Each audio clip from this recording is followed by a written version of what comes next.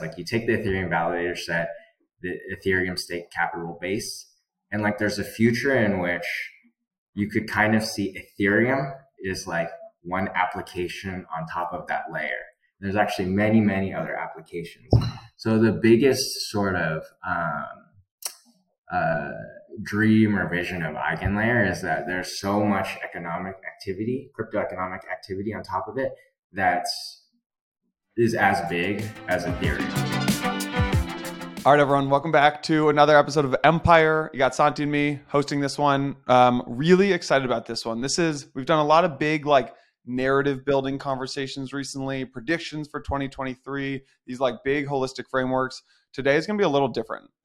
Giving you guys a little alpha on, I think, what is going to be one of the hottest projects of 2023, something that's going to be in the narrative in what I think maybe is 3 or 6 or 9 months from now, which is EigenLayer. So we're joined by Calvin, who's the Chief Strategy Officer at EigenLayer, and then also Sriram, who's the founder and CEO. So guys, welcome to the show. All right, guys. You're going to have to excuse me as I ask some 5-year-old questions here as we get into things. So I've got my second screen up. Here's my definition of EigenLayer. I spent several hours prepping for this podcast.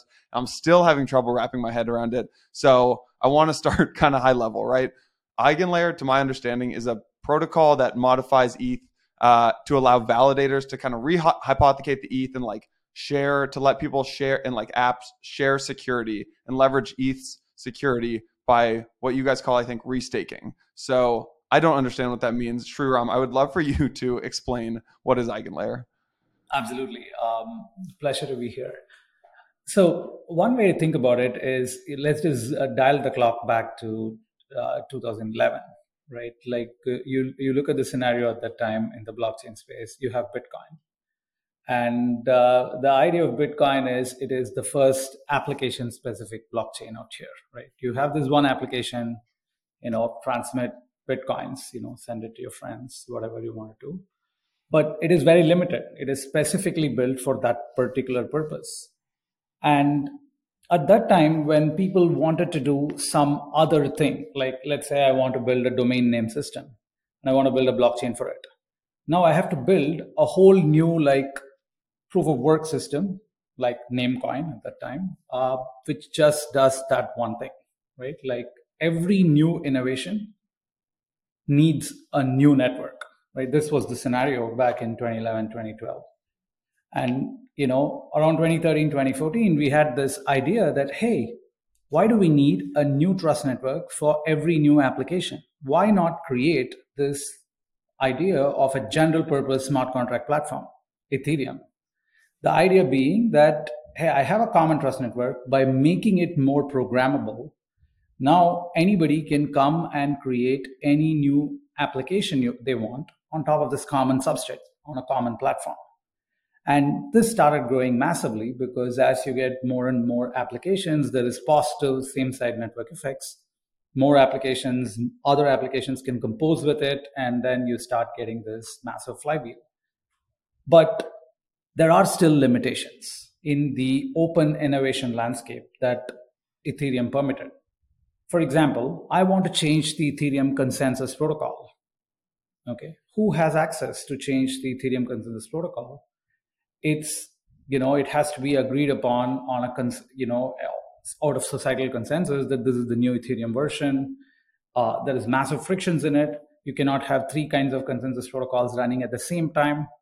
So when you want to innovate at any layer of the blockchain stack deeper than smart contracts or application layer, you cannot do it inside the Ethereum system, because Ethereum gives you programmability at the level of applications, but not at the level of the consensus protocol, the scaling layer, and all these underlying infrastructure things. So every new innovation beyond, which is deeper than the application layer, needs to go build their own L1. That's the era of the Solana, the Avalanche, the Polkadots, the Cosmos. So you have this idea that basically if you want to, Ethereum was this common substrate for open innovation, but only at the level of smart contracts and applications. But if you want to do anything deeper, go build your own thing, right? And I entered the space around 2018 as a professor. I was working on computational genomics at that time.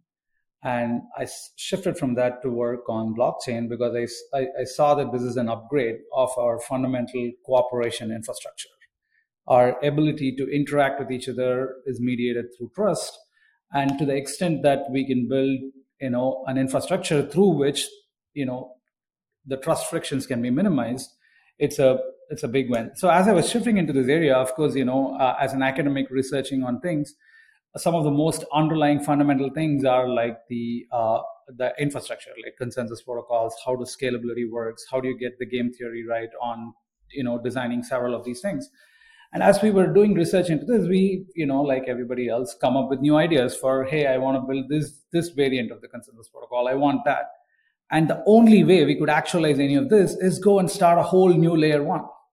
It seemed like an insane task because it's not, creating a decentralized trust network is not a normal job, right? Like it is not the job of like of an innovator or a programmer or a distributed system builder. It's a whole other thing. And decentralized trust is like a unicorn. It rarely exists. And so this kind of like bothered the heck out of me. If we are saying that the core value proposition of crypto, or at least one of the major value proposition of crypto, is permissionless innovation, but there is no permissionless innovation or no easy or low barrier permissionless innovation at the level of infrastructure, we're going to bottleneck ourselves into the very few experiments that can be conducted at the infrastructure layer. So this is kind of like the laying out the landscape as we saw it, like let's say 2018, 2019. And the question that I've been kind of pondering from that time on is, hey, but these decentralized trust networks exist, right? Like there is Bitcoin, there is Ethereum, there are these trust networks. Can I somehow borrow it to do whatever other infrastructure things I want? I want to build a new Oracle. I don't want to go and start a whole new validator network and decentralize it and all of it. I just borrow it. So the question is, can we borrow trust, decentralized trust, from these existing networks and then supply it flexibly to anybody who wants to consume it, right? Phrasing it another way, in an economic form, if you like ask what is the core value proposition of blockchains, it is decentralized trust, right? It is the essential ingredient. If you remove decentralized trust and take any application that exists and just remove decentralized trust from it, then it's not like a blockchain thing anymore. That might as well run on AWS. And so if decentralized trust is the core value of blockchain, how do we create marketplaces for decentralized trust where trust can be bought, sold, rented easily? And EigenLayer was conceived as a solution to this phrasing of the problem, which is how do I build, as from the innovator viewpoint, how do I go and build new innovations at infrastructure layer without requiring to go and build new trust networks? On the other side, from an economic viewpoint, how do I take and create efficient marketplaces for buying and selling decentralized trust? EigenLayer is like a solution for these two. So that's just a context, but of course, I can dive in and explain what it is and how we actually achieve these goals that we set out to. Yeah. Maybe as I'm listening here, perhaps the question that comes to mind is, so you're essentially allowing Ethereum today, there's these validators are providing security for the entire chain. Now you're sort of allowing like security as a service by like, maybe there's, and by creating that layer, you're kind of rehypothecating security in some capacity. So the question is, what are the security implications of that? And how do you get the trust guarantees that this actually works and it's not going to collapse all of a sudden? Awesome question. So maybe just for the listeners, I'll first get into the mechanism of what EigenLayer is or how we achieve these goals, and then explain like how we solve these issues with potential risks and risk cascades that one might end up building if you build this kind of a system without proper attention. Okay, so how do we take this goal, which is I want to share decentralized trust, as Santiago phrased it. I want to share decentralized trust from Ethereum to anybody who wants it. How do we achieve it? First, why Ethereum, right?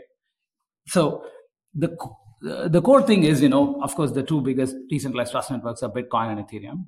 And the two essential ingredients we found that are very useful in actually creating flexible programming semantics on top of a common decentralized trust network is, number one, proof of stake, and number two, full programmability.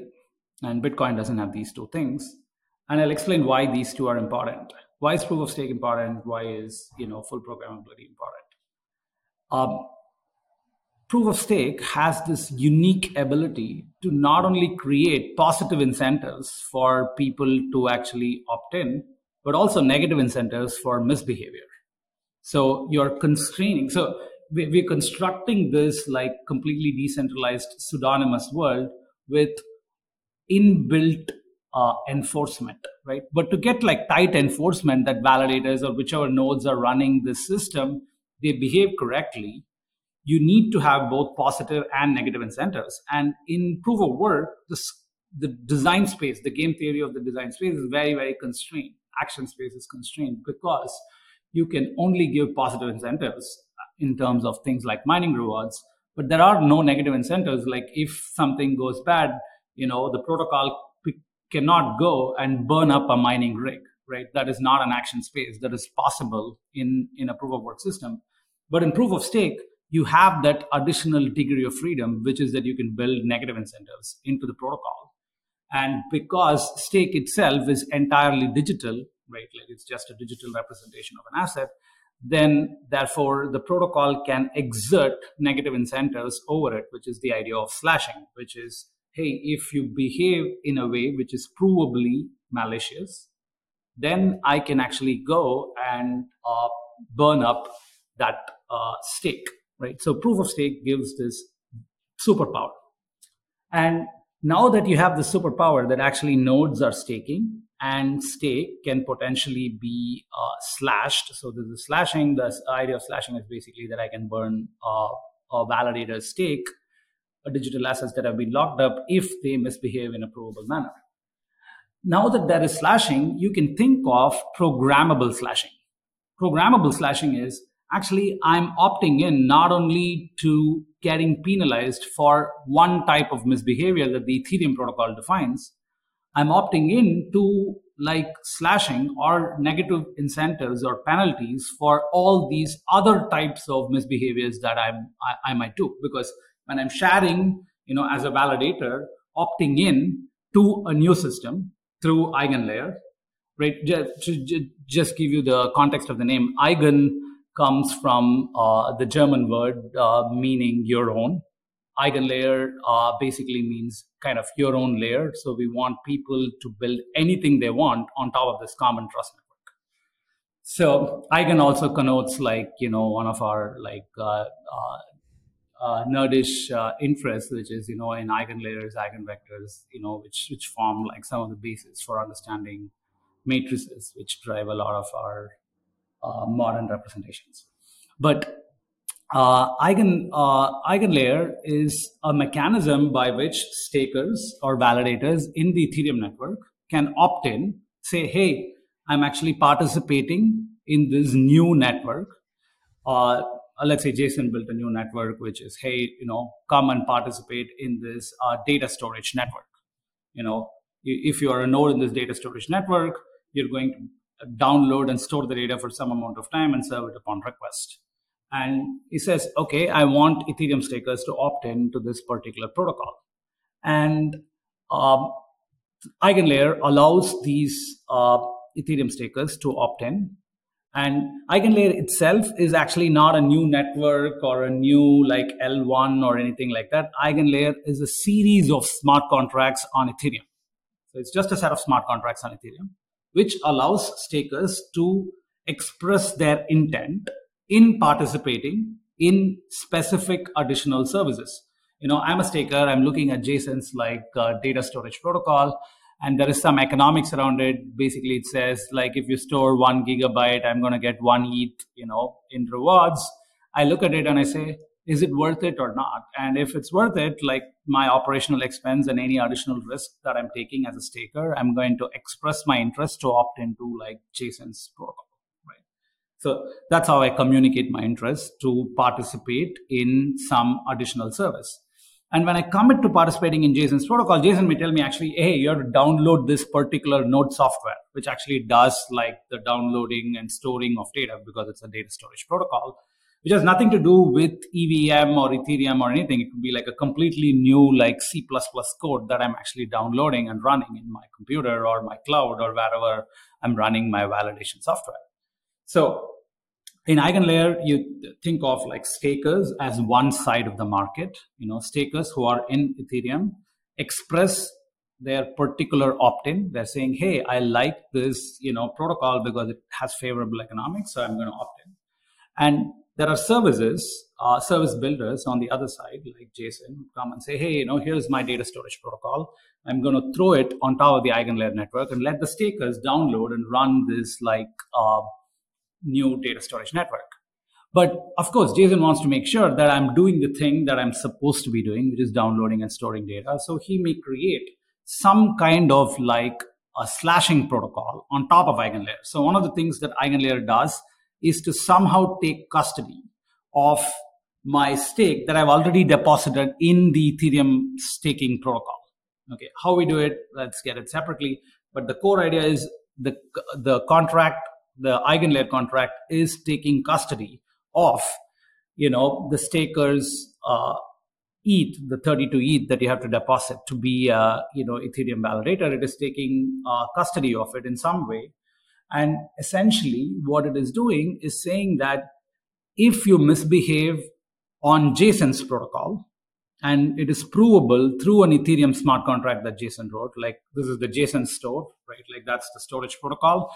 And I'm explicitly opting in as a staker to punishment conditions specified in the Jason store slashing protocol, which is expressed as an Ethereum smart contract.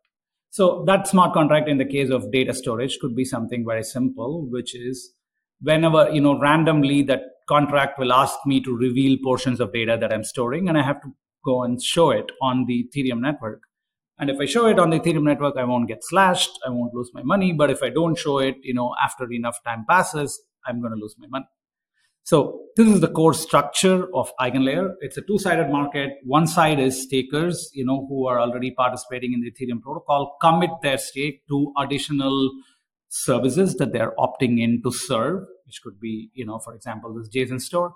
And what they are particularly committing to is a certain economic return that is incumbent upon their participation in the protocol for the risk, which is that, hey, if I misbehave in this provable way, then I'm going to lose my stake. Okay, so this is the core structure of this two-sided marketplace that EigenLayer is. I just wanted two quick follow-up questions on that. So just to follow that thought, if you get slashed at the sort of the smart contract layer for this particular Jason storage protocol, does that like introduce latency into the validation of the layer one of Ethereum? Okay, so this gets into the mechanics of like how we actually take custody, and let me explain that. So, the first question is, hey, who are you to slash an ETH which has been like staked in the Ethereum contracts? How do we get express permission to slash somebody's ETH, which has actually fundamentally been like set to be staked in the Ethereum contracts? Okay, so we have really on EigenLayer, we have two distinct types of restaking, right? So fundamentally, you have to put the same collateral at risk for running this additional protocol. And how do we get that to work? I'll separate it into two ways. And the first one is simpler, so I'll explain that first, and then I'll go to the second one. The first way of restaking on EigenLayer is what we call liquid restaking. What is liquid restaking? You take a liquid staking derivative, which you get from, you have a Coinbase ETH, or you have a Lido staked ETH, or you have a Stakewise ETH, or you have a Rocket Pool ETH. Basically liquid staking derivatives, which represent staking positions and trust on certain operator sets.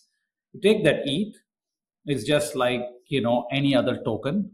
Take those tokens and then lock these tokens in the EigenLayer smart contracts, right? lock these tokens in the eigenlayer smart contracts, and commit to doing these other services, right? Which is, the JSON storage protocol, for example. And when you commit to doing these services, you could say, hey, I'll do these services myself, which means whenever, storage happens, it will happen from my node, my public key, right? I could specify that. Or I could say, yeah, I don't want to bother with any of these things. I'm going to delegate it to like Coinbase Cloud or Figment or Chorus One or, some Stakefish or Swissborg or some major operator to basically run this, right? So anyway, so you can have the way you participate in EigenLayer is you take your token, liquid staking token, just lock it in EigenLayer, right? And when you lock your liquid staking token on EigenLayer, essentially you are giving kind of explicit permission for the EigenLayer contract to slash it or basically take it and redirect it, burn it, whatever it wants to do, if you misbehave according to some Ethereum contracts that you have opted into, which could be the JSON store smart contract. So, okay, so that's the way that liquid restaking works. Right? So this is simple. There's really nothing to do with the Ethereum core staking protocol because the liquid staking is giving us a layer of abstraction on top of which we can just cascade this. Okay. Let me go to the second type of restaking, which is native restaking, which is a much more native, more powerful way of restaking. The idea is when so the way this works is I'm a solo staker or a home staker. I'm not participating in any of the liquid staking protocols. I want to control my destiny. I don't want to trust any operator set. I want to provide decentralization. This is the kind of like ethos which powers decentralized trust. So you have these operators and we want them to participate in the EigenLayer protocol. How are we going to be able to do that? Because there is no liquid staking derivative for these home stakers. So the way we do it is when they stake in the Ethereum protocol, they can specify something called a withdrawal credential.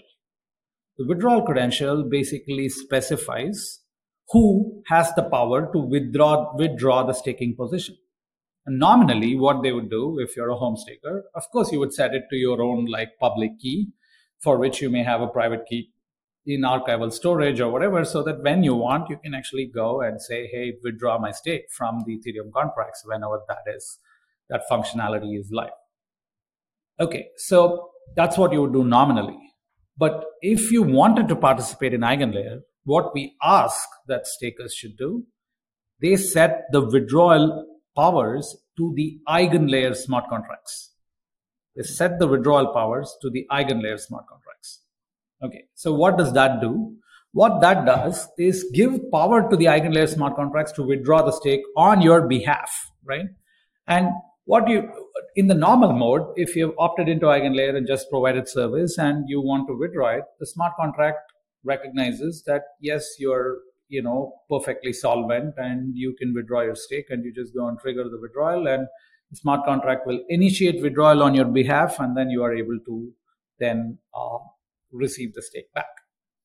But if you had performed something on EigenLayer that is a slashable event, then the EigenLayer smart contracts can trigger the withdrawal from Ethereum, right? Because the contract has the withdrawal powers. Once that functionality is enabled, this is called smart contract triggered withdrawals. Once that functionality is enabled on Ethereum, you can go and the smart contract will trigger the withdrawal instantly from the Ethereum protocol. So instead of you triggering the withdrawal, the smart contract will trigger the withdrawal. And once the smart contract triggers the withdrawal, Ethereum knows like this guy is not like allowed to stake anymore and be placed on an execute or whatever the process is. And that's really what happens to the core architecture of the system. Calvin, can I throw it over to you here? You were at Compound for 4 years, right? I think you joined Compound in January of 2018, which is earlier than probably 99.9% of people knew about even DeFi, not only Compound, right?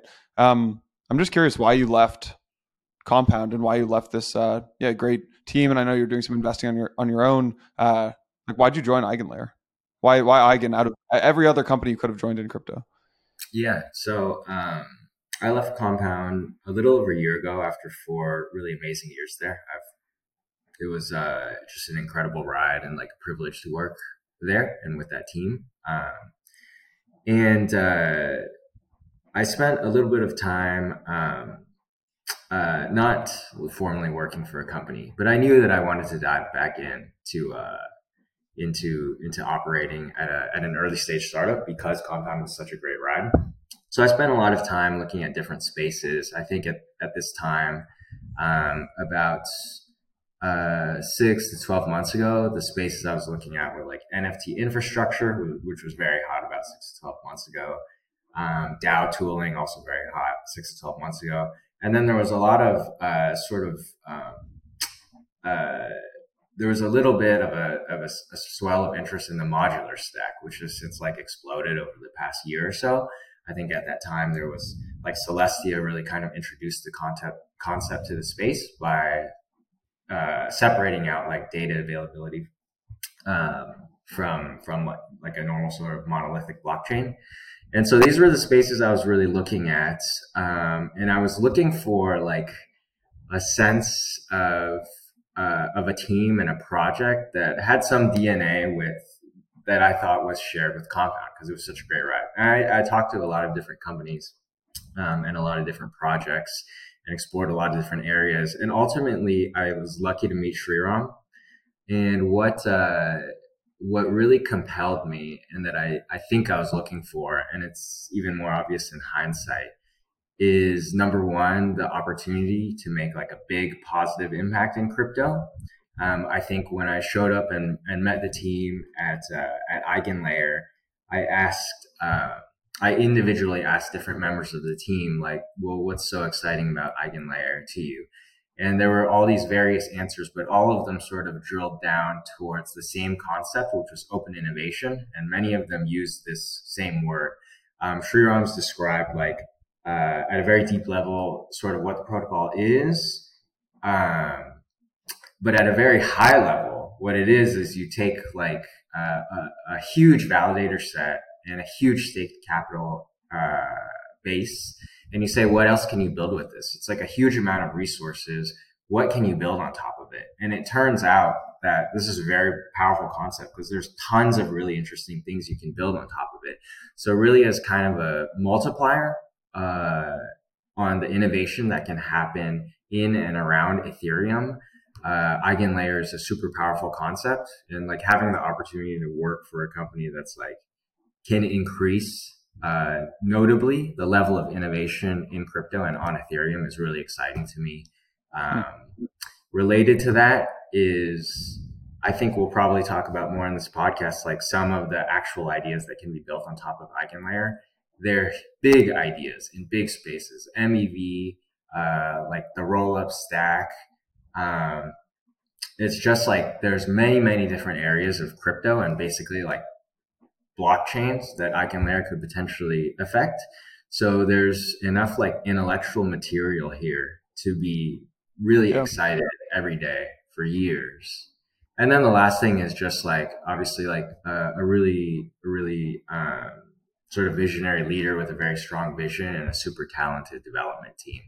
Those three things are I think pretty unique and make for like really great ingredients for a great company and protocol. So I get everything Sriram, well, not everything Sriram was saying, but I get the gist of what Sriram was saying, which is there's this problem in the industry, which is if you want to go build a new app, like this new innovative app, or kind of build anything innovative in crypto, you have to go recreate a trust layer. And and building a decentralized trust layer is like one of the hardest things to do. It's really tough to do. Bitcoin did it, ETH did it, but like you can't have thousands of decentralized trust layers.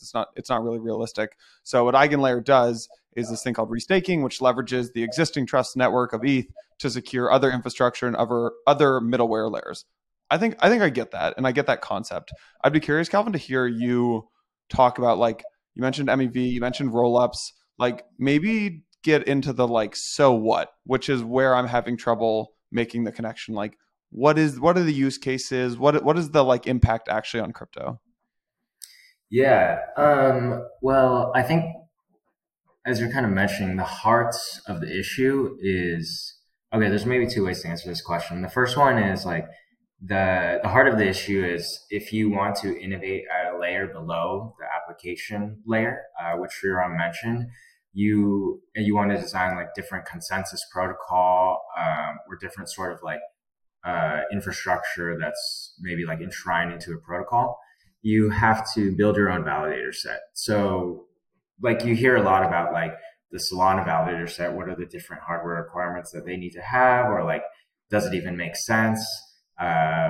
Whatever, like the different consensus or like requirements that are imposed on operators. And not only that, but if you want to start a new network, you need to somehow tell a story of like why, generally what you do is you launch your own asset, and then you kind of have to tell a story that starts from this asset being worthless. That's like, this asset should be worth something because it can be staked in my network and service security for the economic activity that's on top. And you have to bootstrap from zero, like the economic security and the ability to have slashable collateral in your protocol. So simply like this concept that you wouldn't have to do that. That if your core competency is actually like developing infrastructure, really interesting infrastructure on top of blockchains, and not building a validator set, which is like entirely different exercise. You have to go talk to every validator, and then you have to launch a token, which has a whole bunch of different implications. And then you need to go out to the market and like inform the market that you stake this token so that my network can even work. That's a ton of pre-work that you have to do what you actually want to do, which is like launch an Oracle or a bridge or MEV mitigation solution on top of like an existing blockchain. So from a developer perspective, that's a lot of value that you can get from something like EigenLayer. The second, like a second frame on that question is essentially like, it's like related, but I think of it a little bit differently. So you have Ethereum. It has by far the most decentralized validator set of any blockchain. I think it's like, I don't know exactly how many validators it is, but thousands and thousands and thousands. I think maybe hundreds of thousands. And then you have today like $20 billion of staked capital, actually with the rise in the price of ETH, and like the number of ETH being staked is growing every day. It's probably like $25, $30 billion or something today. So the question is like, what can you do with those resources? And there's really two sort of fundamentally, if you really wanted to simplify it, there's two like really fundamentally interesting attributes. One is that you can get a huge amount of staked security quickly by renting it from Ethereum. And the second is that you can have a really decentralized validator set quickly. So you see like, I think, like if you look at the validator sets of other proof of stake networks, they have like 100 validators. I think like Cosmos is like 100 or 150 or something like that. And Ethereum has orders of magnitude more. And so those two sort of fundamental attributes, either having a ton of crypto economic security on demand or having a really decentralized validator set, are sort of at the core of all the different use cases that you could think of to build on top of EigenLayer.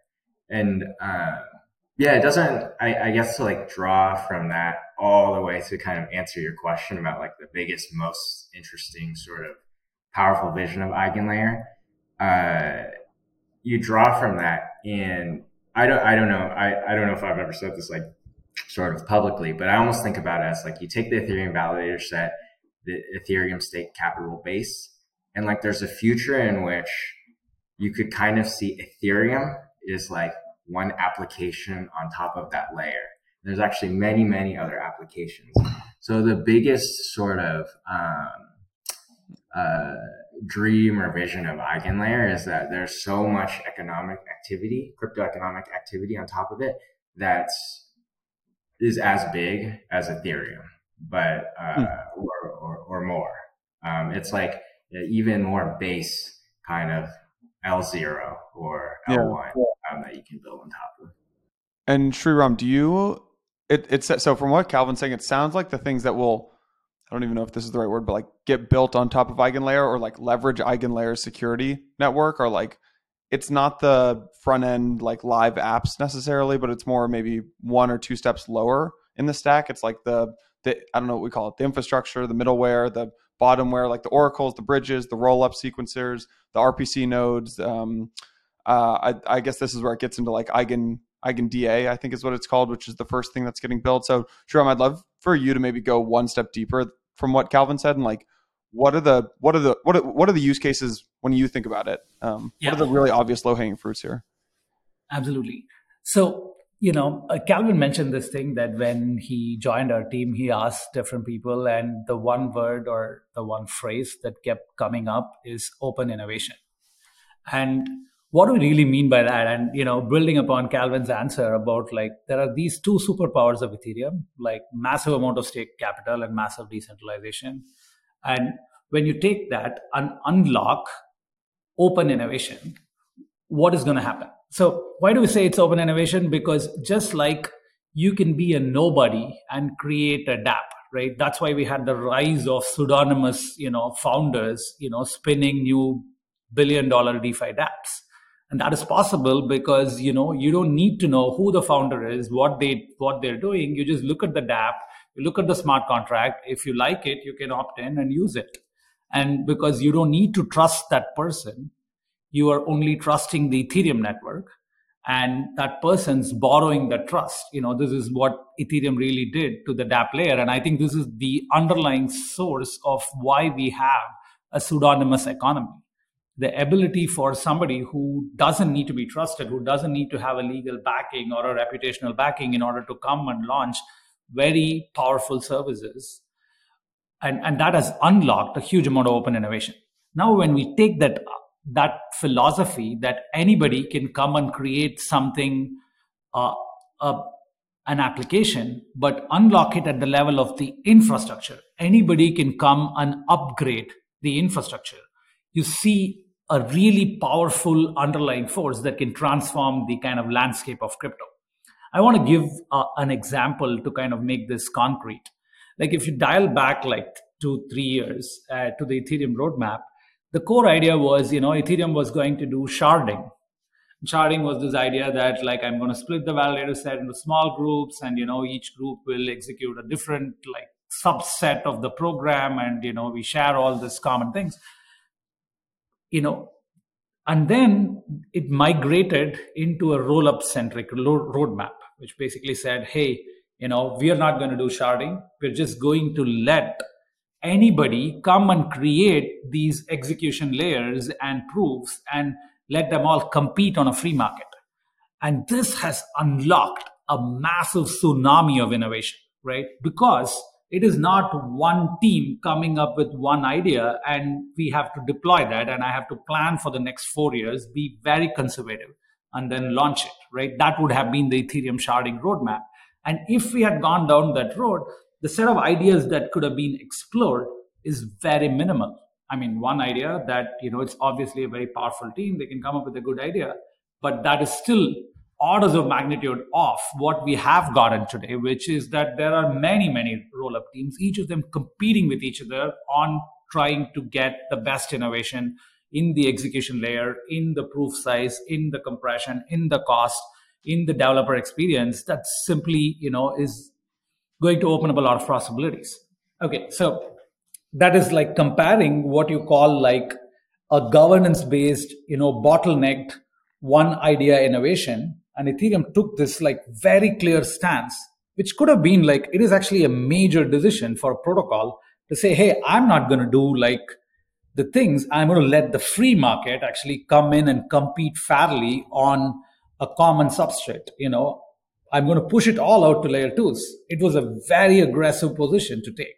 And Ethereum did it because there is a massive wisdom in the idea that permissionless innovation is going to unlock the most amount of like value.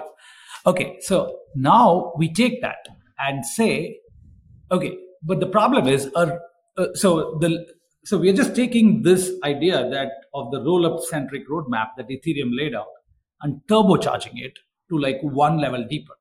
Okay, what you could not do with the roll-up centric roadmap, what you can do with EigenLayer, I'll point out like the transition.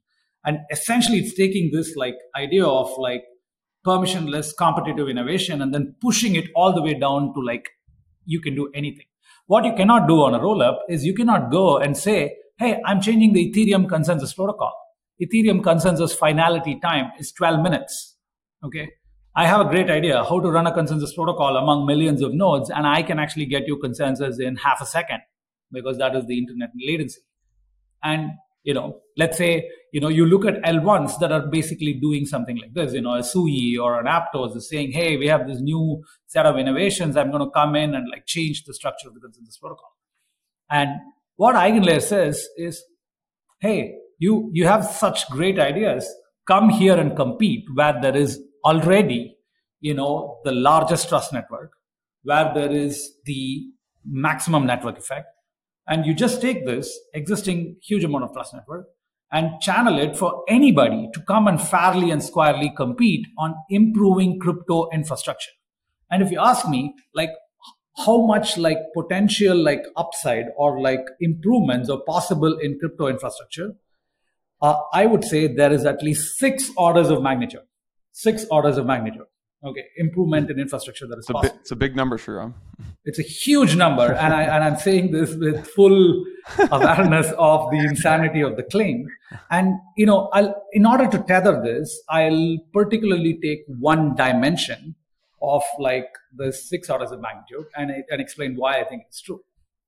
And one way to view these blockchains, one way to view Ethereum's performance is as like a place where people are writing data and all this data is being published into a common ledger. Forget the computational part, forget all the other part of Ethereum. Let's just focus on one particular thing that Ethereum is doing.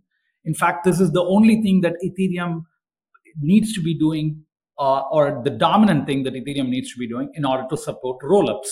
Because, as a layer 2 system, what you do is you offload all the execution.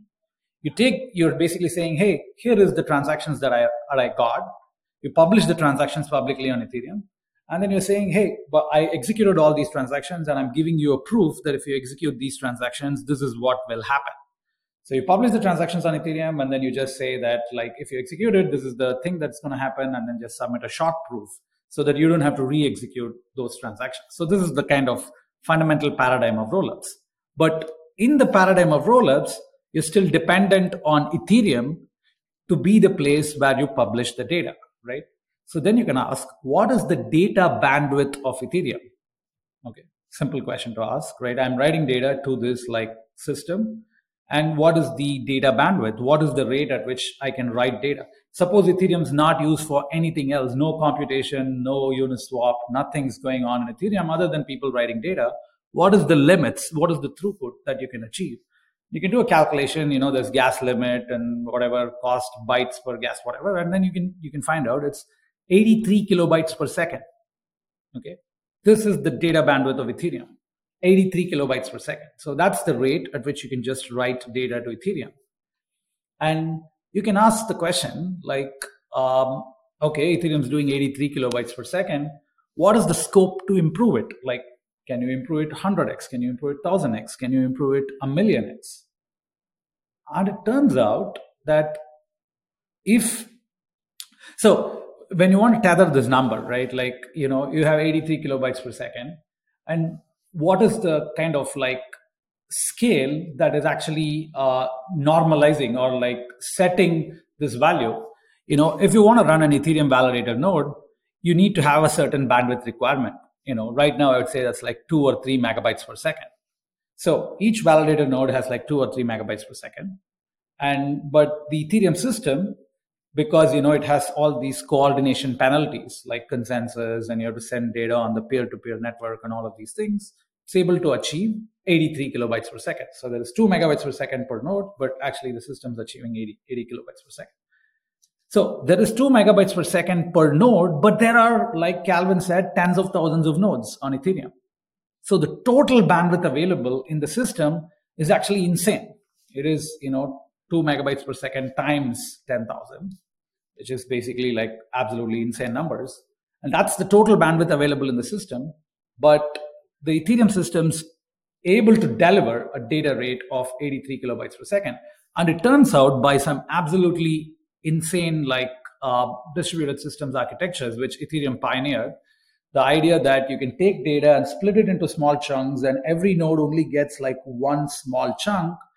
And you can do it in such a way that even if a lot of nodes go away, you can still reconstruct the entire data without losing any one bit. And because there are schemes like this, and this is a combination of erasure codes and something called KZG polynomial cryptography.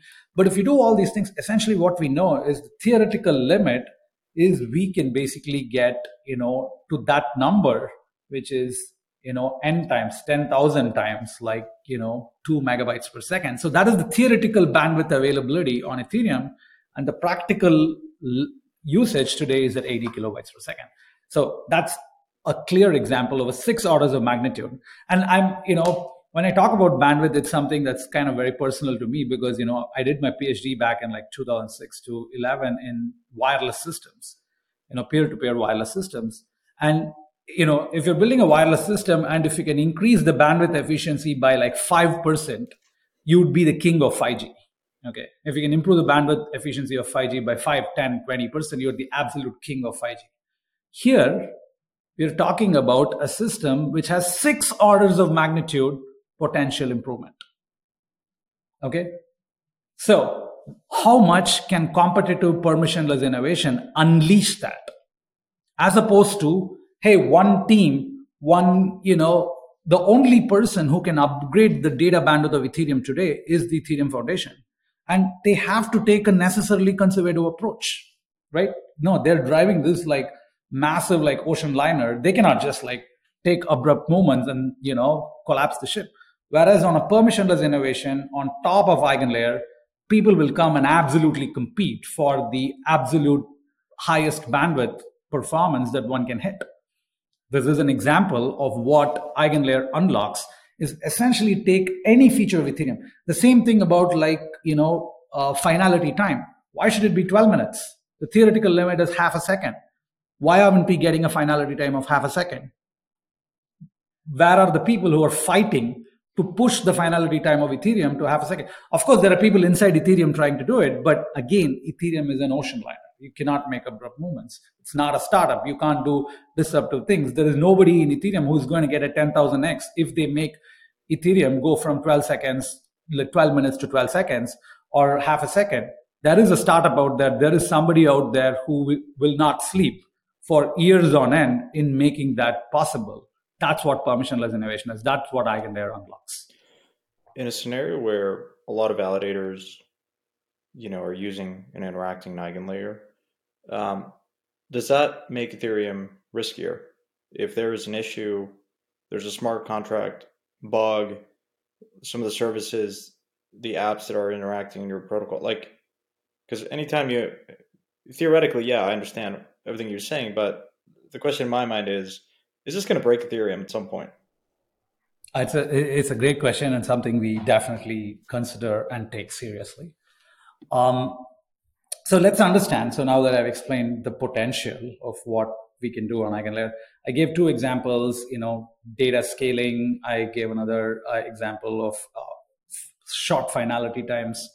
I can give I'll just throw high level, another 2-3 examples MEV management can be done on EigenLayer for Ethereum L1. You can make commitments, to say that, hey, I'm going to order transactions in a certain way. I'm going to participate in a certain auction. And if I don't do it, I'll get slashed on Ethereum. So there are ways in which you can, on EigenLayer, right, slashed on EigenLayer. And you can constrain the set of behaviors of nodes because they're opting into these slashing conditions. And so you can create very powerful MEV markets. For example, you could say that, hey, whenever there is a liquidation on Compound, I will actually take the liquidation out instantly. And so this can reduce the time to liquidation. When you reduce the time to liquidation, you can reduce the over collateralization ratio. You can increase market efficiencies. There's just a kind of infrastructure is at the root node. And once you improve it, downstream, everything consistently can be improved. Okay, so that's MEV. Then you can build bridges and all of these things. And I can go on about all of them. But let me take Santiago's question and explain what the opposite side of the story is. How do we ensure that we do considerate, careful risk management? Okay, I'm going to separate this into like two different things, two types of risks that can happen on EigenLayer.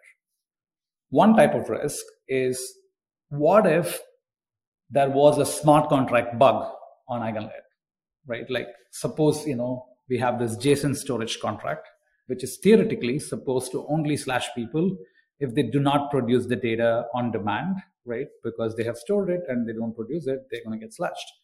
But actually there was a programming bug that then slashes everybody. For either it is a programming bug, or is some kind of like an implanted code that JSON has put in that into the JSON store contract. This is a huge risk, right? Because all the ETH takers, they said, hey, I'm getting like 1% additionally if I opt into JSON storage contract, and they all joined in, and like now they all lost their ETH. And this is not only like a risk to those particular stakers and JSON service, this is a risk to the entire ecosystem.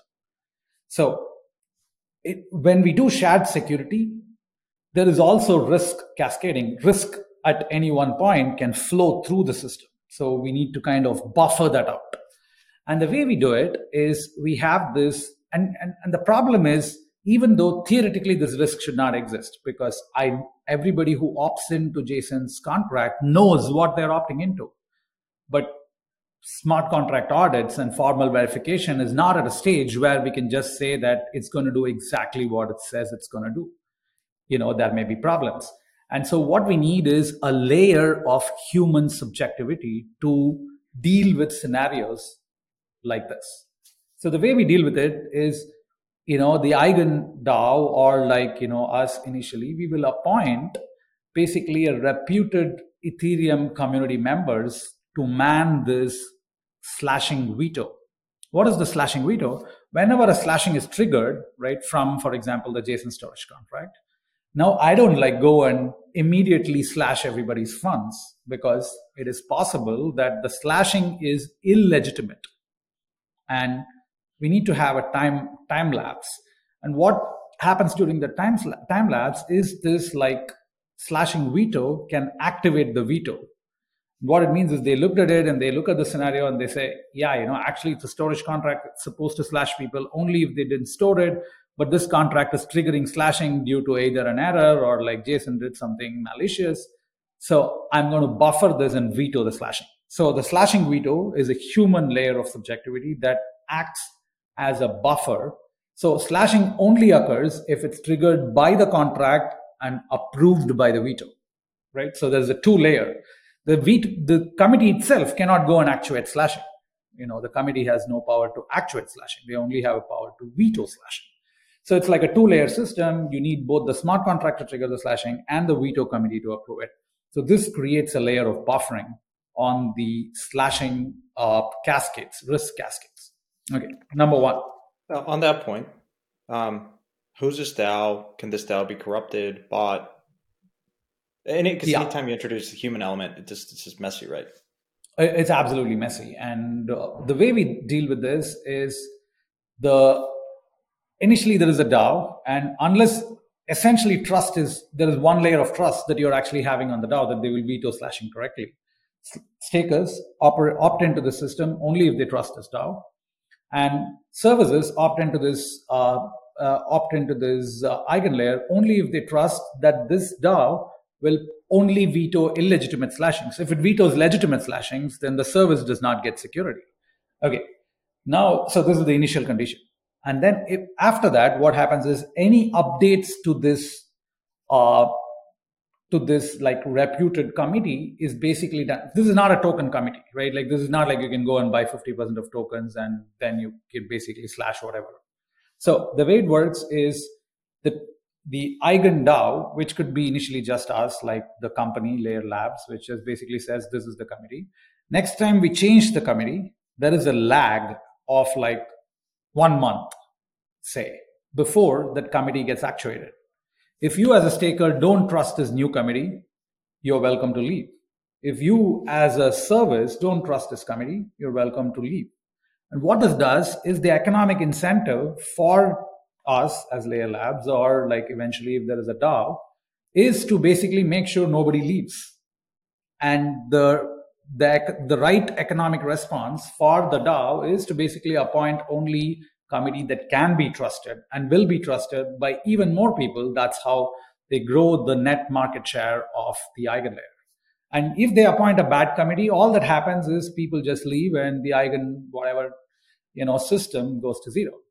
And so there is no, so essentially, but of course, people can only opt in if they trust this slashing committee. That is a condition.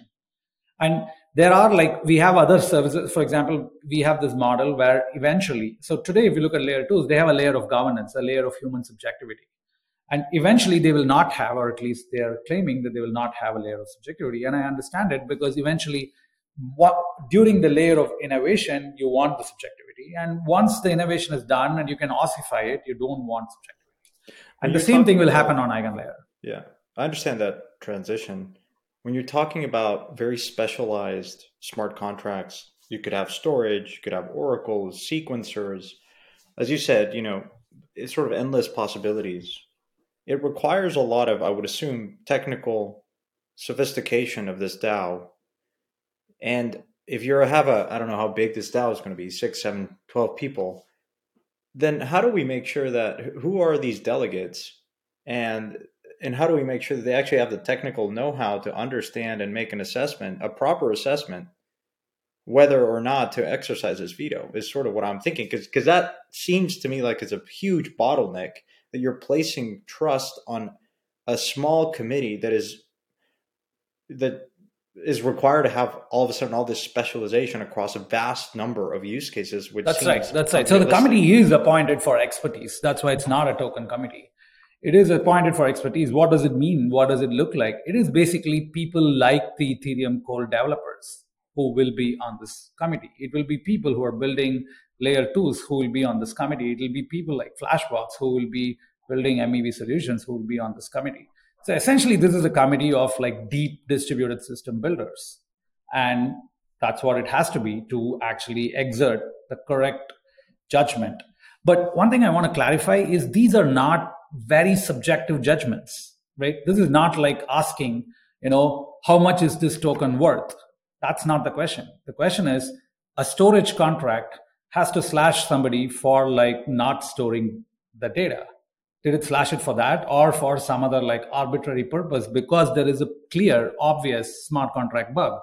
Or clearly Jason wrote this piece of code, which is like a kind of an attack vector that has just gotten exposed.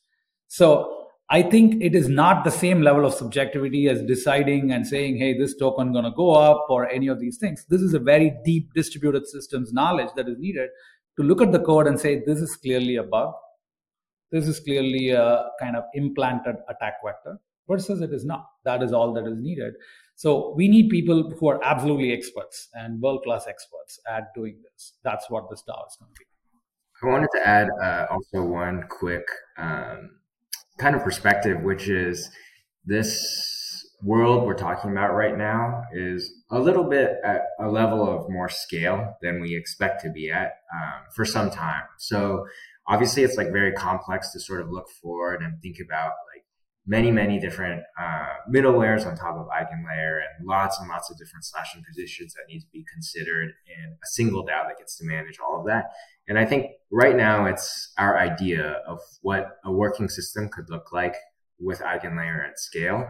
But practically and kind of pragmatically, I imagine that over time, there will be innings or chapters to this story before we really get to that end vision.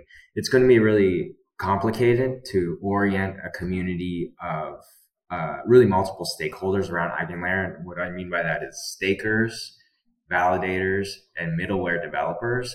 They're all going to have different preferences that they want to express around how the system should work and how slashing conditions should be implemented, sort of vetoed, executed.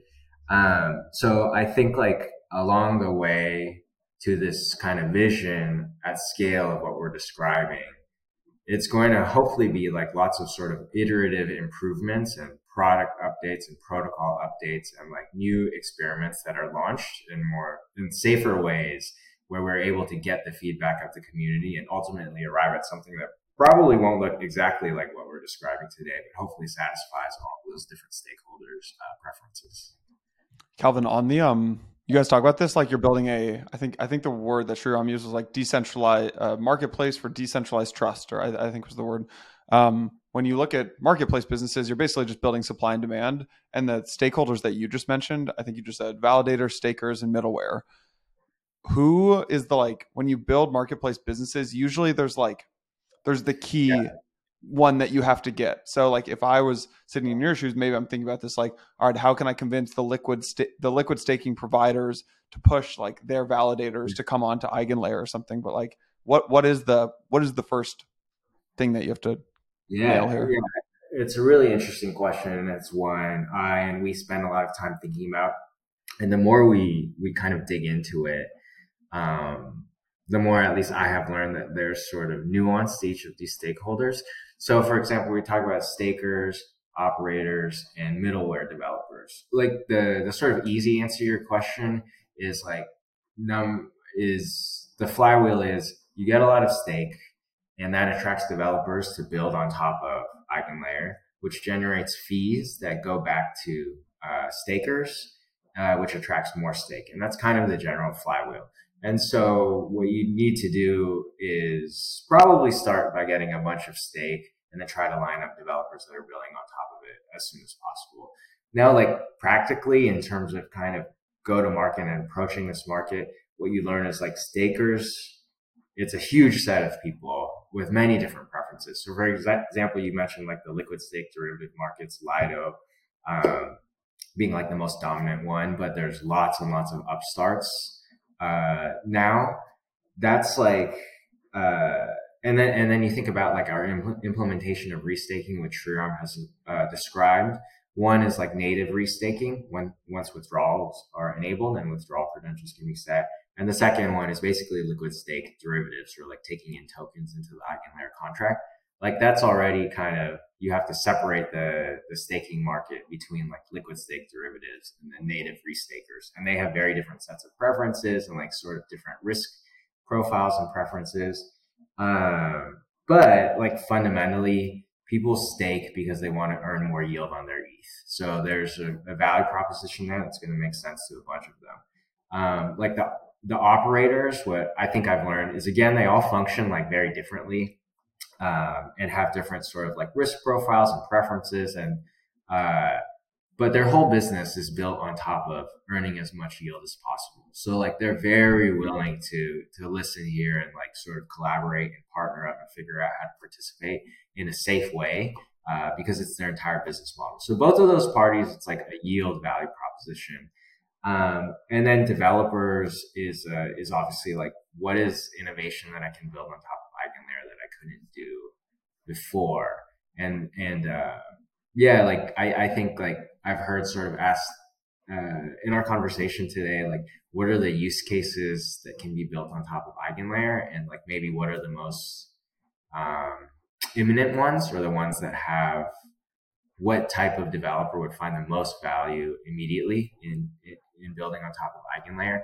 And it's almost a hard question to answer, and part of what's exciting about being part of this project, because the world of possibilities is so large.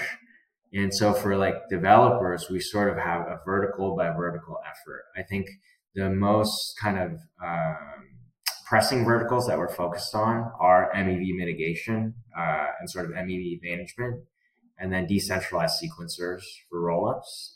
And there's a couple more, but I expect that those two are sort of the most prominent ones. So we're going out to those developer bases, and really a lot of them are coming to us.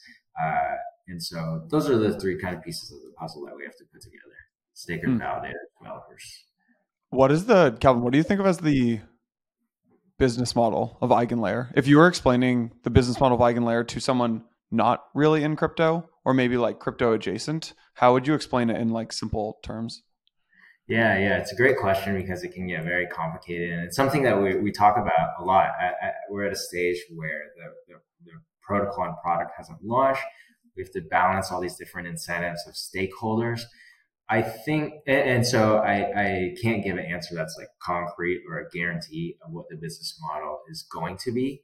But I think personally, what's likely is, well, first of all, I think we want to reserve the right to like innovate on business models over the coming years. But I think what's most likely is something that's Lido-esque. Basically as a marketplace between developers and stakers.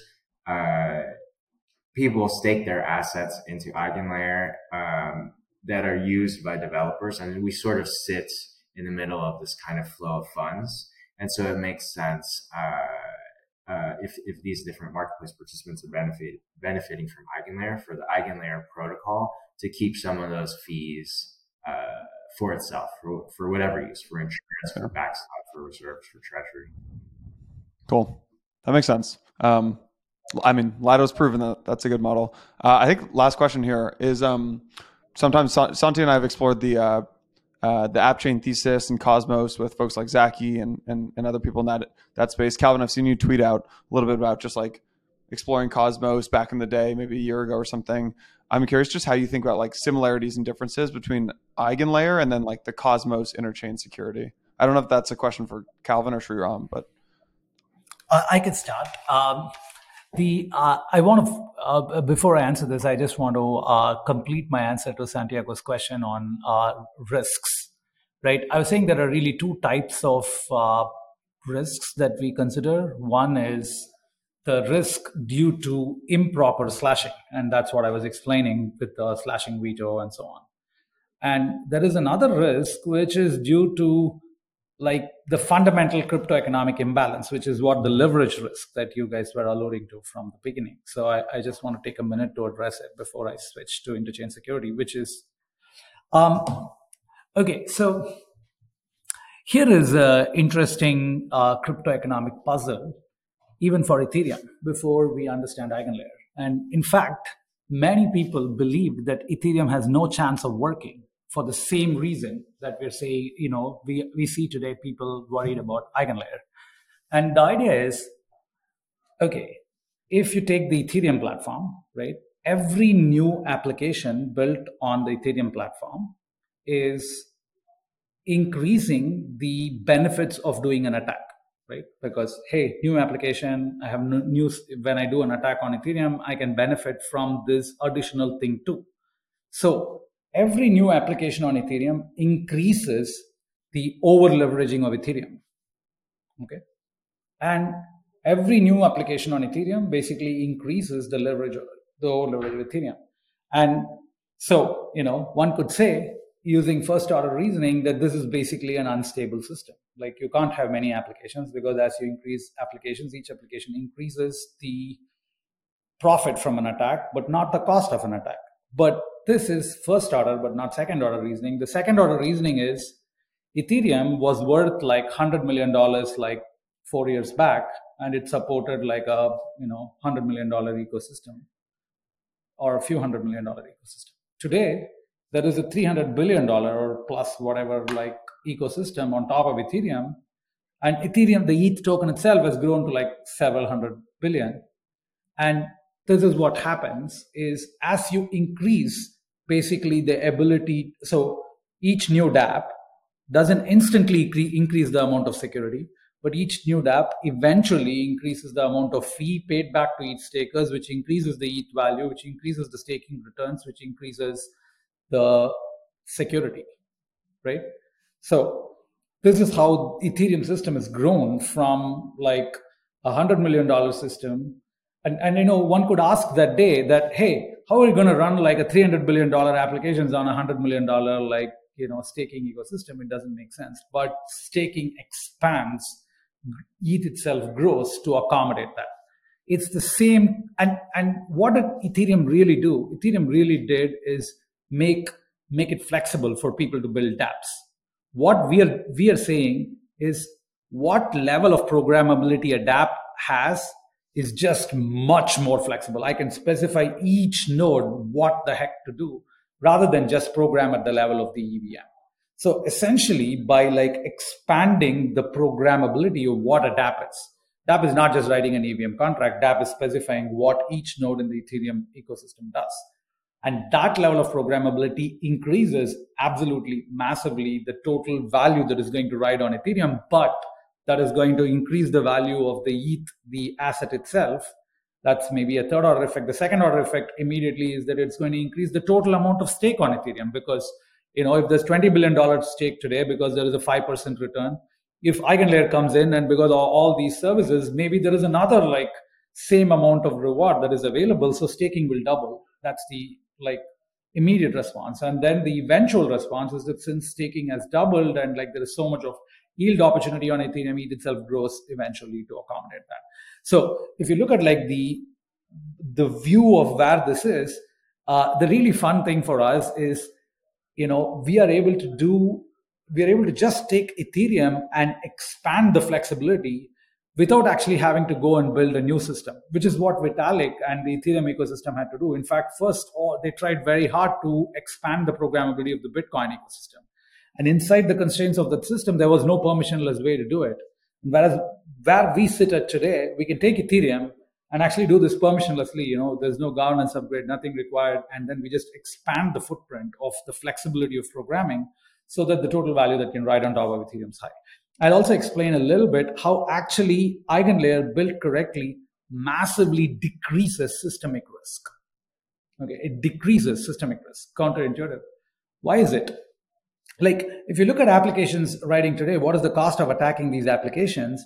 Is basically, applications depend on the Ethereum consensus, but they also depend on other kind of auxiliary services. They depend on Chainlink. They depend on a bridging service. They depend on a new data availability service. Applications depend on all of these.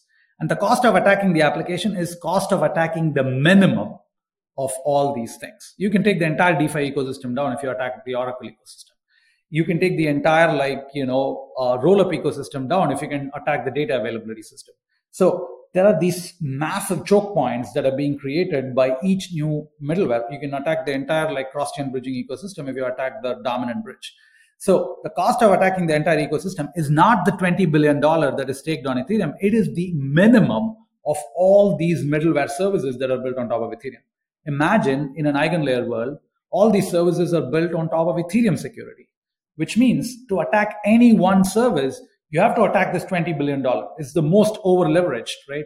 All the stake is doing all these services. In fact, we think this is not over leveraged. This is pooled security.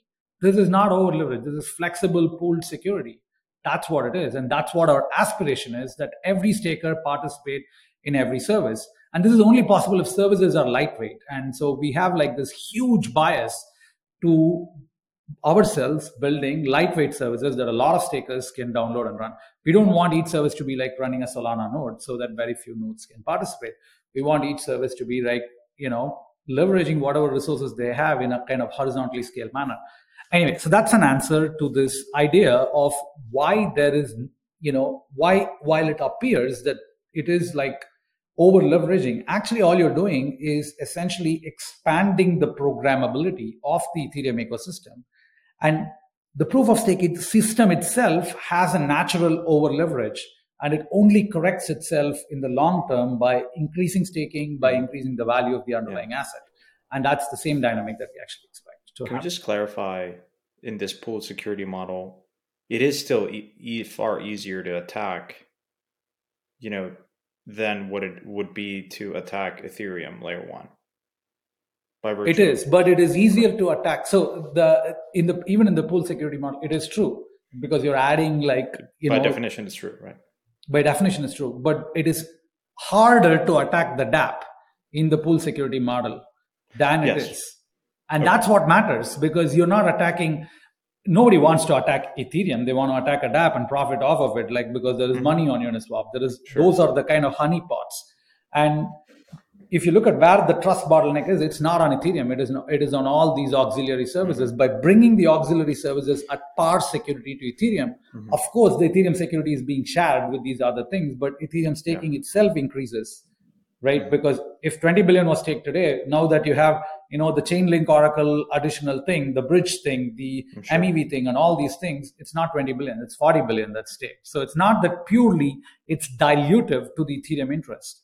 It's basically like, it's like an empire formation. Like you have these small countries, and you want to form an empire by aggregating the security of all of them, right? The total amount staked is actually the sum of the staked on all these different applications, and you're just aggregating them all into a common pool, and it's just better for everybody.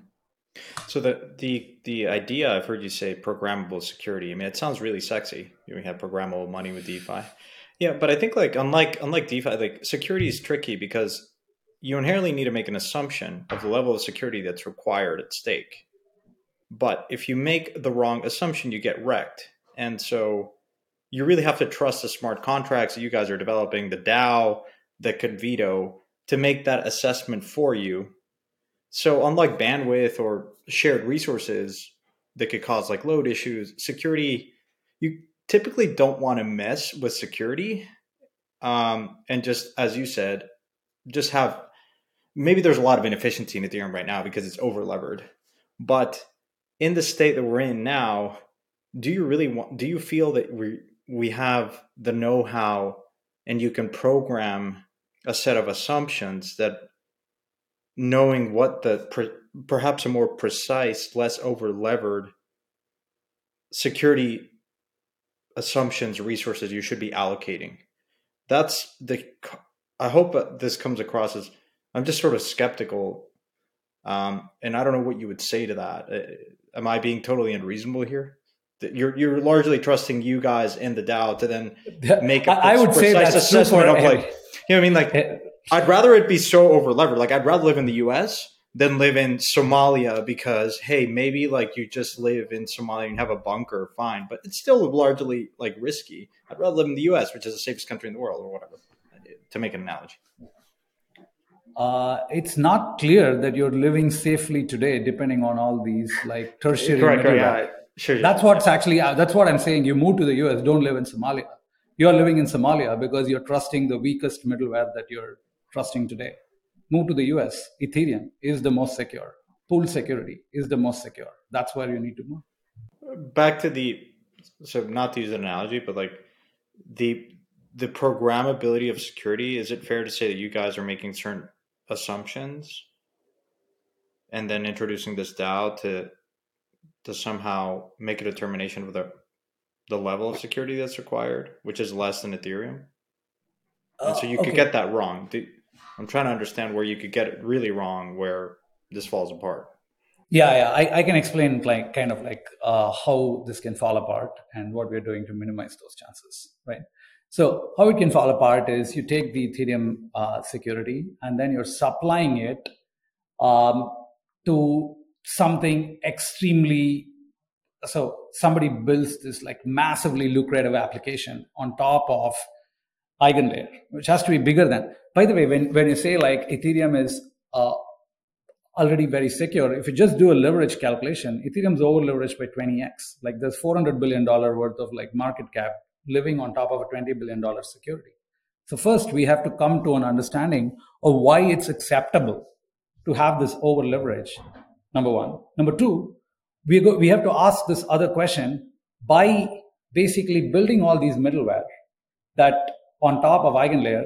Are we going to increase this market cap from 400 billion to hundreds of trillions, that this is going to over levered by 100x? Or is it going to increase? It's going to take the $400 billion that exists today and depends on rickety middlewares and move them to the Ethereum security, because then actually it just makes the system more secure.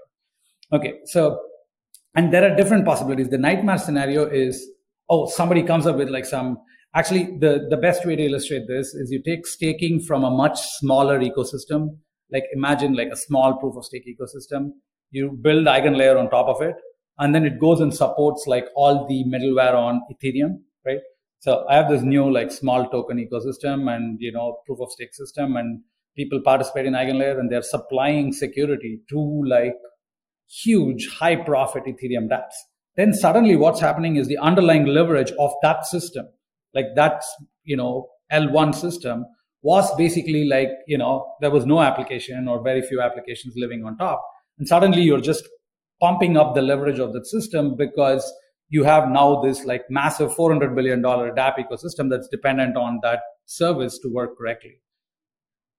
That is an example of where, this intuition that like this is massively going to over leverage systems is true.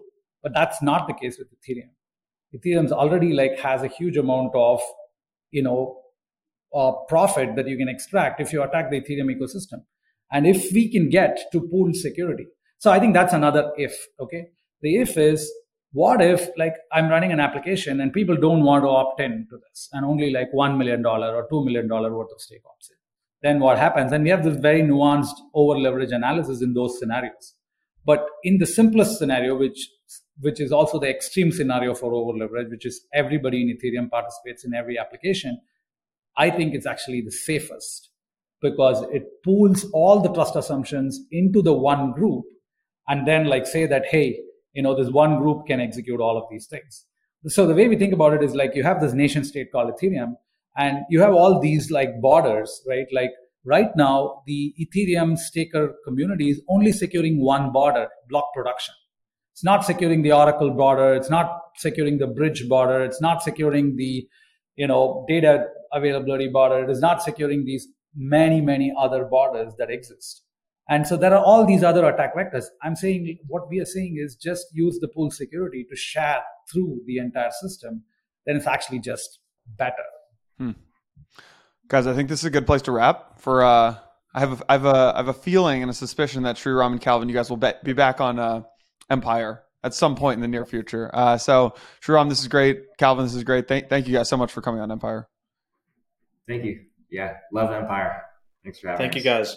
And I guess as an exciting young project, you are for people that are interested in learning more about it, are you hiring? What's the best place to read the documentation and keep tabs on your development?